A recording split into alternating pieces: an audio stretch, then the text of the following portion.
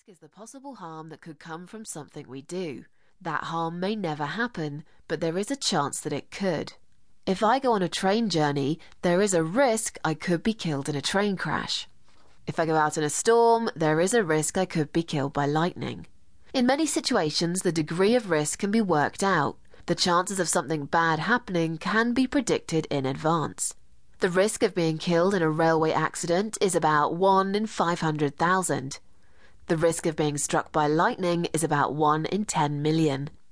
But even when there is good scientific evidence for the risks of doing something, we often have difficulty in understanding what the numbers mean.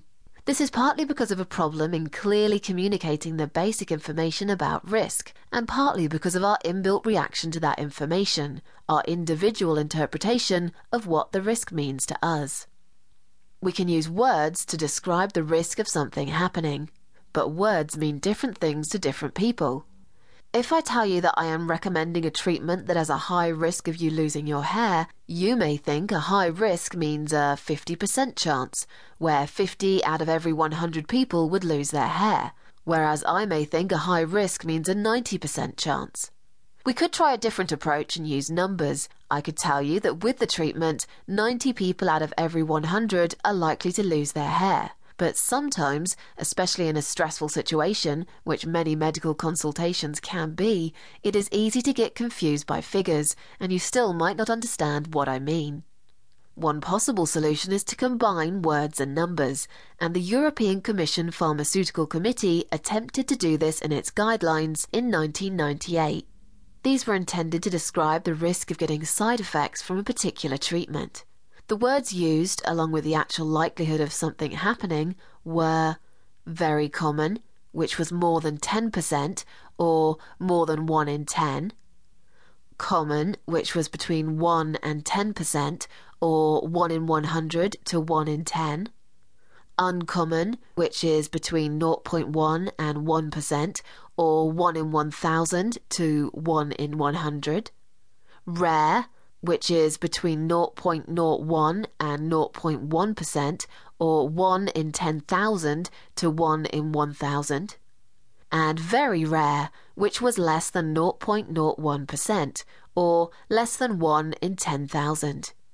But research suggested that even when given this information, people tended to overestimate their likelihood of getting side effects and were more worried than they needed to be.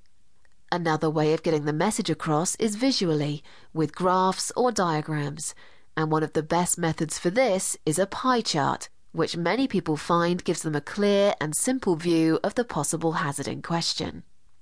Alternatively, we could use comparisons. For example, if I tell you that the chances of getting unpleasant sickness and vomiting with a particular drug are very small, you may not be that reassured. But if I say that the likelihood of getting sickness with the treatment is the same as the likelihood that you will be struck by lightning on your way home, you may feel happier about taking the drug. It is important to remember that there are two sides to risk. When we say there is a 1% risk of something happening, a 1 in 100 chance, it also means that there is a 99% chance that it won't happen. The bad news is that there is a risk, although it is only small. The good news is that 99 times out of 100, everything will be all right. When we have got all the information, the facts, the figures, the charts and graphs, the comparisons, we then make our own decisions on what they all mean to us. We form our own judgments, and those judgments are coloured by our personal experience and things like our cultural background, religious beliefs, the opinions of family and friends, and countless other influences.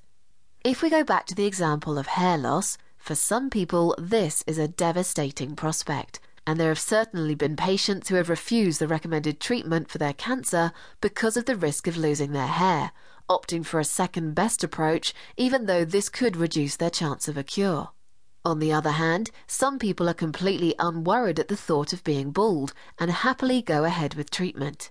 In both situations, the risk of hair loss is the same, but what that risk means to the individual is totally different. Hair loss and its importance is a very personal emotion, but there can be more general aspects to our perceptions. One medical student recently did a survey which included quite a number of health professionals as well as members of the